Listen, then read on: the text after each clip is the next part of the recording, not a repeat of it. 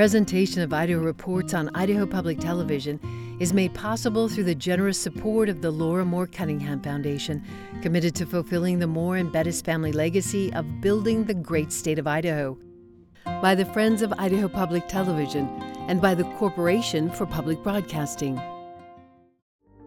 Nationally, Indigenous people are reported missing or murdered at twice the rate of non-tribal members. What's the picture here in Idaho, and what can agencies do to address it? I'm Melissa Davlin. The new season of Idaho Reports starts now.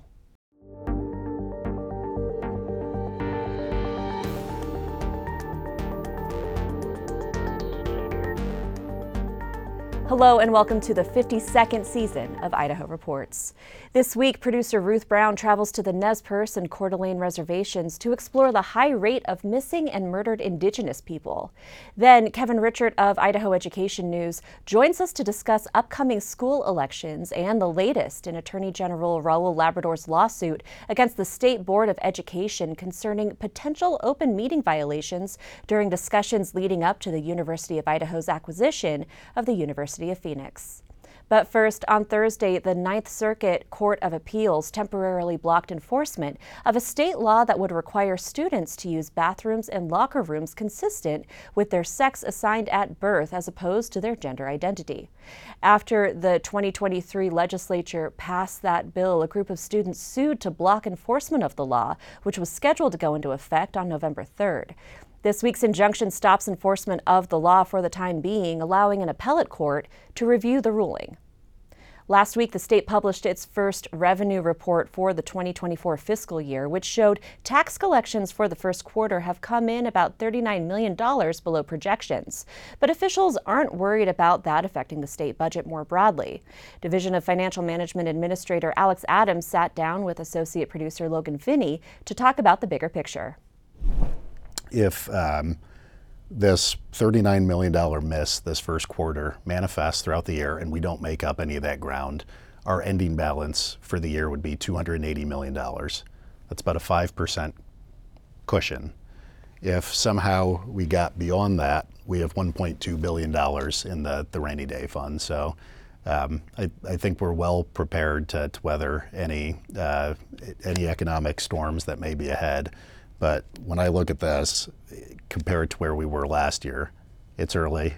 What we've been doing is working, and I feel very good about the trajectory that we're on.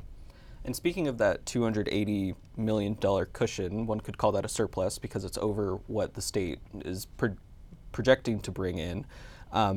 In past years, we've had a massive surplus, up to in the realm of $2 billion.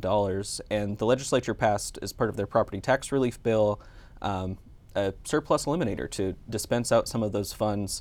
How has that affected the picture here? Is the $280 million that much smaller because of better predictions, because we are spending some of the surplus? Tell me that story. Yeah, so we've worked very closely with the legislature on budgeting the last couple of years, and we saw a spike in state revenue during COVID. So just for context, in fiscal year 2020, state was collecting $4 billion in revenue. In 21, it grew to $5 billion in revenue. And in 22, it grew to $6 billion in revenue. So we went from $4 billion to $5 billion to $6 billion in a 3-year stretch. That's 20% year-over-year growth. I don't think there was anyone that thought that was sustainable. And a lot of it was driven by heavy debt finance spending at the federal level. When the feds send everybody $1,200 or $1,400 checks, you sell a lot of e-bikes, you sell a lot of kayaks. A lot of people eat out meals that they wouldn't have eaten out otherwise. So we saw that buoy sales tax collections in a manner that nobody predicted was going to be sustainable. We didn't build that into ongoing spending. We always knew that revenue was going to fall off. And we built this year's budget around $5.5 billion in revenue. That's partly because of COVID aid wearing off, but partly because of sequential tax cuts, as you mentioned. So revenue dropping was, always predicted, both through rational policy decisions that had been made by the legislature and signed by the governor, as well as weaning off of record levels of debt-financed federal spending. You can listen to the full conversation with Alex Adams on the Idaho Reports podcast, available wherever you get your podcast. Or if you prefer, you can find a transcribed version of the conversation online at idahoreports.org. For years, tribal leaders across the country have been trying to educate the public on the high rate of missing and murdered Indigenous people. This summer, producer Ruth Brown spent time on 2 of the state's reservations, speaking with tribal members about the scale of the problem, what needs to change, and the voices that need to be heard. Each year, about 80 Indigenous Idahoans are entered into the missing person database run by the National Crime Information Center, according to a 2021 Boise State University report. That rate is nearly double that of missing Idahoans of every other race. Many of those people are later located or taken out of the NCIC system. Others will stay in that system for decades. In our neck of the woods, we've had a young gal that has been missing since 1987. Tina Marie Finley went missing from the Coeur d'Alene Reservation after attending a birthday party in Tenside in 1988. She's still gone. She hasn't been returned to her family. She hasn't been properly buried.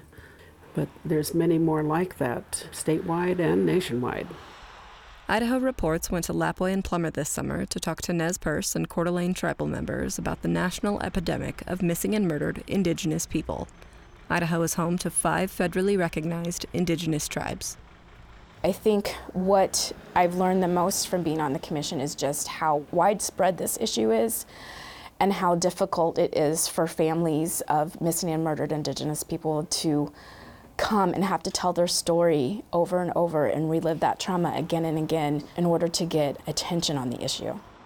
Nez Perce Chief Judge Natasha Anderson sits on the Bureau of Indian Affairs Not Invisible Act Commission, formed after the act was passed in 2020. I think the main goal of the commission is to elevate the voices of families on the ground that have been crying out for attention to the issue. The statistics of Indigenous people, particularly Indigenous women that go missing, are so high, more than double the national average, that something needs to be fixed, something needs to change.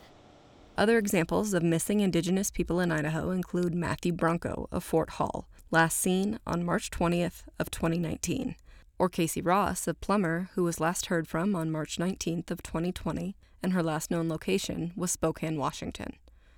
Solving the problem isn't simple, nor is it easy to point to one reason as to why the rate of missing Indigenous people remains so high. Jurisdictional barriers continue to be a problem in Idaho and nationwide. I think the most pivotal thing that could happen is that Idaho would amend its definition of peace officer to include tribal law enforcement officers. Right now, because tribal law enforcement officers aren't included in that definition, that really restricts a lot of the things that they can do, as well as the ability of local or state law enforcement agencies to collaborate on investigations and things like that. The communication and willingness of agencies to collaborate and share data or information is just not what it should be when you have someone missing. There's no central data collecting, so that's part of the problem, because every agency uses their own data, and none of it, the right hand doesn't talk to the left hand, nobody talks to each other, so that's a big problem. And, you know, of course, and then there's the tribal sovereignty, and, you know, there are some issues revolving around that, and reluctance to share, which I think is going to change.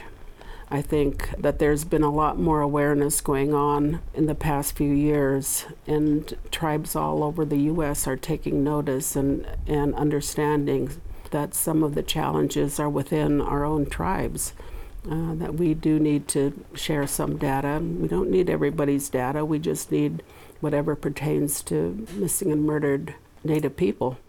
Bernie Lassart co-chairs the Missing and Murdered Indigenous People Subcommittee. She said tribal members who live off-reservation or on other reservations often get misclassified as being Caucasian or Hispanic. That creates the potential for undercounting missing Indigenous people. We need to work together with the county, with the state, with other tribes, with our federal partners in collecting this data, so we know how many are actually missing. We need the help with investigations, because tribes are pretty compact and they have no jurisdiction even across the county line. So we need that extra support. One of the biggest things that I hope that comes out of this is that we do have agreements to work with one another. What I've been heartened to see since I took the bench for the Nez Perce tribe in January is the local judges of the Nez Perce County. We've been working in a sort of Lewis Clark Valley DV response team. So building those relationships, getting to know who our partners are, who our counterparts are. That doesn't just stop there. The Nez Perce Reservation spans 5 counties, and each of those counties work differently with the tribe. Outside of jurisdictional issues, some point to the historical persecution of indigenous people as one of the reasons that the rate of violence against Native people, especially indigenous women, remains so high. There is 400 to 500 years of settler colonization and dehumanization and displacement and violence and forced sterilization, which makes these numbers offensive, but also unsurprising. We are not seen, we are not heard, we are not deemed worthy, we are not human enough to uplift in a way where resources and energy is invested in our safety and in our wellness. This is systemic, it's institutionalized, and it's the narrative and the conception that people have of who Indigenous people are. This isn't an Indian community issue. This isn't just about Native folks in Idaho. This is a community safety issue. In 2022, the Idaho legislature established an alert system specific to endangered and missing Idahoans. That system brings some hope to tribal members. If we respond singularly, one at a time, to big, sensationalized cases, then how many others, white, black, brown, or otherwise, go and stay missing without response because they're not sensationalized, because they don't have a social media presence? I think that this alert system is an equalizer, at the very least, in ensuring that energy and resources are poured into everybody who goes missing, because we all deserve to be home, we all deserve to be safe. But the system isn't used in every missing person's case. According to records pulled by Idaho Reports, the new alert system has not yet been used to help locate a missing Indigenous person in Idaho. Before requesting an alert, police must believe the missing adult is in jeopardy of immediate danger or death. We haven't had any requests for an Indigenous person to be issued on the alert. The law enforcement agency must feel that there's enough imminent bodily harm or death to immediately push out to cell phones. In one case we have as a current case, there's not any imminent bodily harm or death with that person. So as soon as we have somebody that has that, then we definitely would issue an alert. In other words, just because an alert hasn't been issued for an Indigenous person yet, that does not mean that no tribal members have gone missing. This year our area of focus is training, especially training for law enforcement and for community members. And so we want to make sure our law enforcement understand how to handle a missing person case, especially when it comes to a missing Indigenous person. Lessart knows families on her reservation that are still searching for or mourning for their family members, like those who knew and loved Tina Marie Finley. I've worked very closely with her sisters, and they mourn for her every day.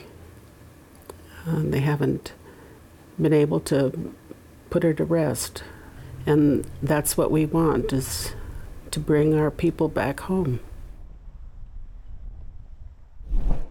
Joining me to discuss her reporting is Ruth Brown. Ruth, thanks so much for all your hard work on this. One of the things that you really explore in the online version of your story, which viewers can find at idahoreports.org, is how so much of this data is siloed between different agencies. Correct. It is one of the fundamental problems, I think, with this issue. So part of the problem is the National Crime Information Center lists actively missing cases. For example, which is a different set of data than the Idaho State Police Clearinghouse. For example, right now there are currently 3 active cases of missing Indigenous people in the state of Idaho. That is not represented in NCIC specifically. Yes, in NCIC. that is not representative of the number of indigenous people that go missing every year, or the rate at which they go missing every year. It's important to remember that indigenous people go missing at twice the rate of every other race in the state of Idaho. And many of those missing people are ultimately found. Yes, and sometimes taken out of found that dead system. or alive, yes. Right, and that's part of the reason in the disparity between the numbers of active missing cases and the high rate that we're seeing. One of them is a snapshot in any given day, and one of them is an annual look at how many people are reported missing. Correct. If someone is in NCIC, there has been a formal police report, and they're a designated missing person. There are other cases that maybe it's not a formal police report, but they've inquired about, my brother, my sister, my spouse hasn't come home in a few days.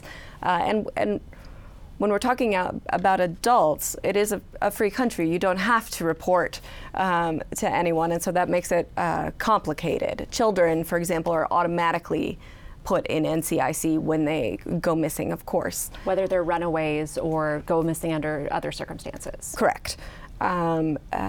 Whereas adults are not automatically entered.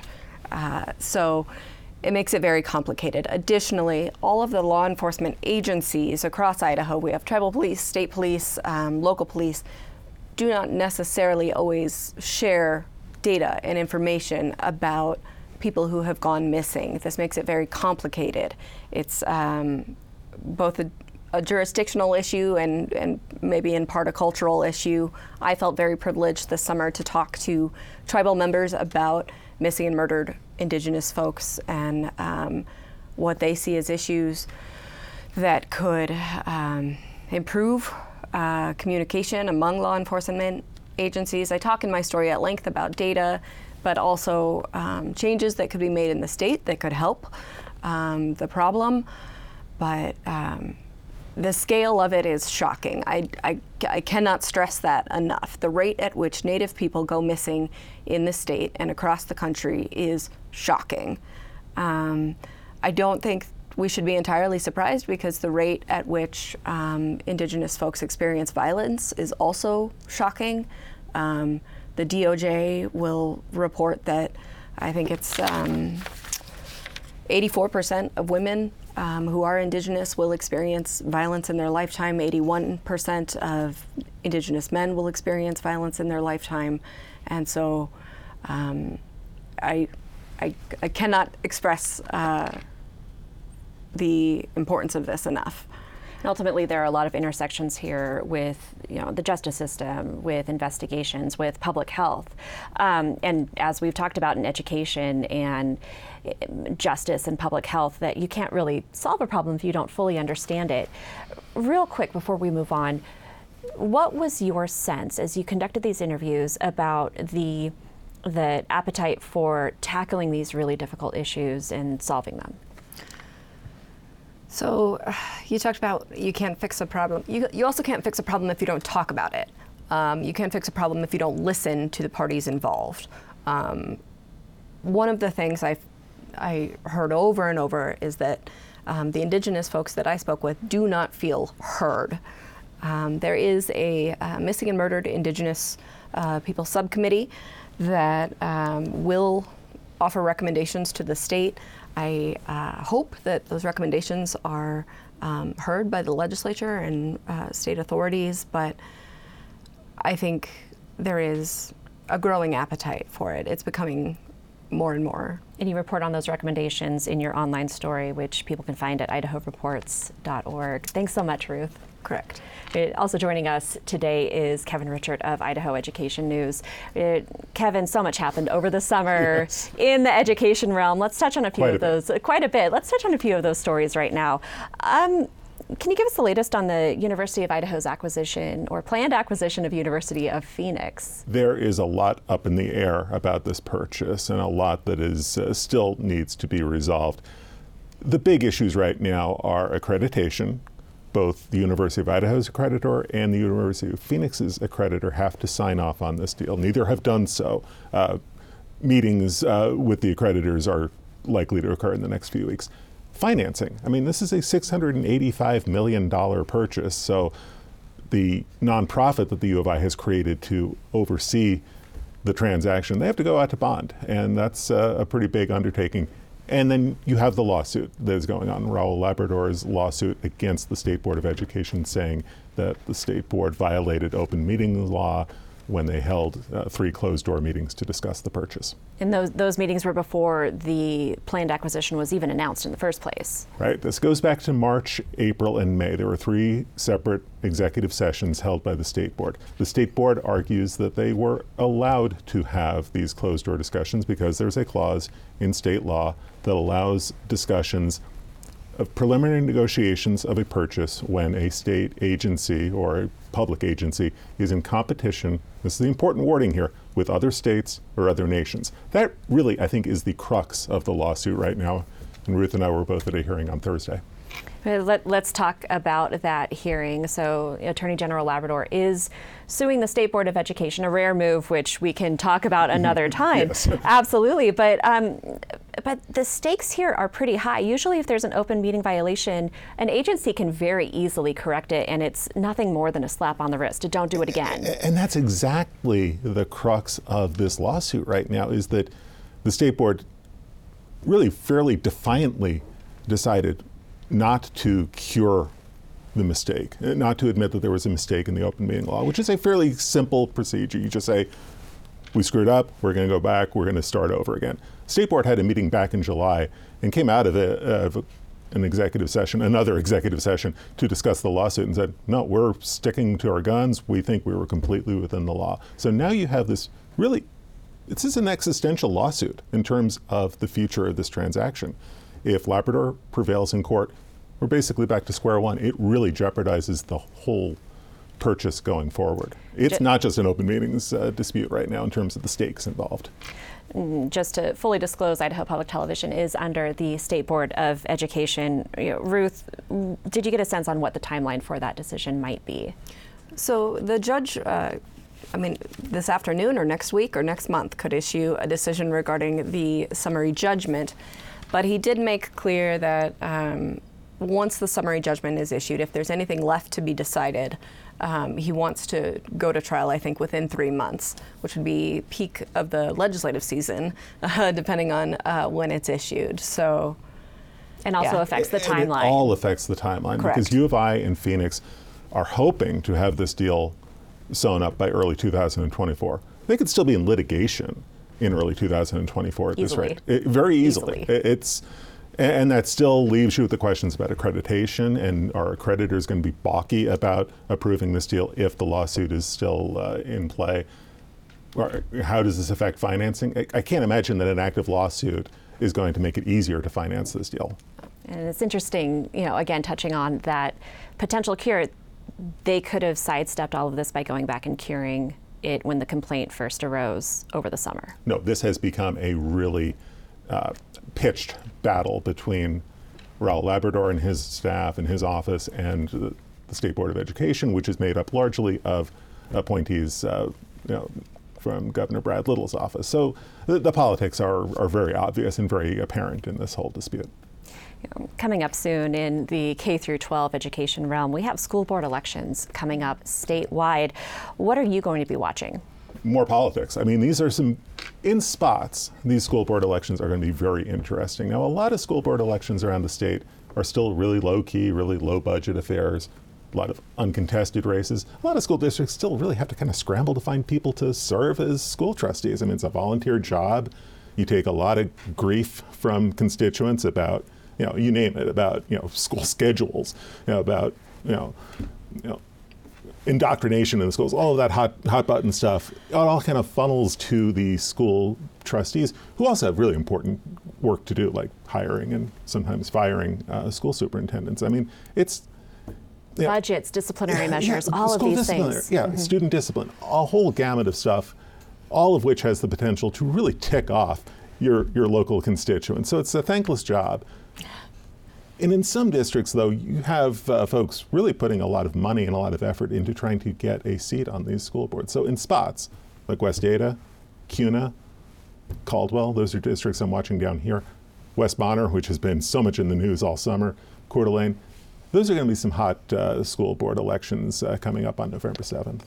And we've seen that trend toward contention, especially since the COVID years. It's been ramping up with talks about indoctrination and social justice for a long time, but now it's really, kind of at a fevered pitch. Yes, and I think that aftershock is still, playing out in some of these school board elections. And, I've been watching the money. I've been watching some of the campaign contributions in the school board races. And again, a lot of school board races, not much money. A lot of candidates haven't even raised $500, which is the threshold at which you have to file a sunshine report with the state. You have one candidate in West Ada, Tom Moore, who's a retired real estate broker, who has loaned himself $50,000 to run a campaign. For, again, this is a volunteer position. I have never in my time watching school board elections seen that kind of money in a school board race. And it's prompted the incumbent, Renee Ozuna. She's raised so far about $10,000, which would normally be quite a bit of money in a school board election. $10,000 is still quite a bit less than $50,000. That won't be the only issue on the ballots on November 8th. Aside from city councils and mayoral races, we also have school bonds and levies across the state. Right, and in spots, these are going to be really important school bond and levy elections. The ones I'll be watching most closely. Pocatello has a bond issue, as we recall back in the spring. Highland High School, pretty serious fire. They're kind of coping with getting students moved in. So a bond issue to address high school capacity in Pocatello. Shelley has a bond issue that's about a $70 million ask. Nampa has a supplemental levy of about $30 million. Okay, and I think I said November 8th. I believe it's November 7th. It is, the Tuesday. Please do not go to the polls. If you show up on November 8th, you're going to be out of luck. It'd be very sad. Right, exactly. Bonds and levies, we have about 90 seconds left. Have you seen trends in recent years with Idaho voters either rejecting or accepting them differently than they have in the past? It's going to be interesting. Bond issues are always tougher to get through because you need a 2/3 supermajority to get them passed. Supplemental levies, simple majority is all you need. So most of the time those pass. What's going to be interesting for me to watch on November 7th and beyond, you're going to see a lot more of these bonds and levies in November and May. Higher turnout elections because, as you recall, back in the 23 legislative session, lawmakers got rid of the March school election date, and that was the most commonly used election date for bonds and supplemental levies. So a very different ball game for school districts. And it'll be interesting to see how that affects the success rate, if it affects it at all.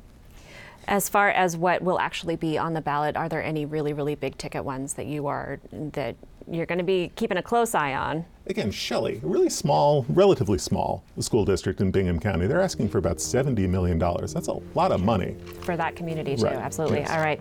Kevin Richert, Idaho Education News, Ruth Brown, Idaho Reports. Thank you both for joining us, and thank you for watching. This is our first show of our 52nd season. We will be back every Friday through May, bringing you the latest in public policy news from Idaho. Thanks so much for watching, and we'll see you next week.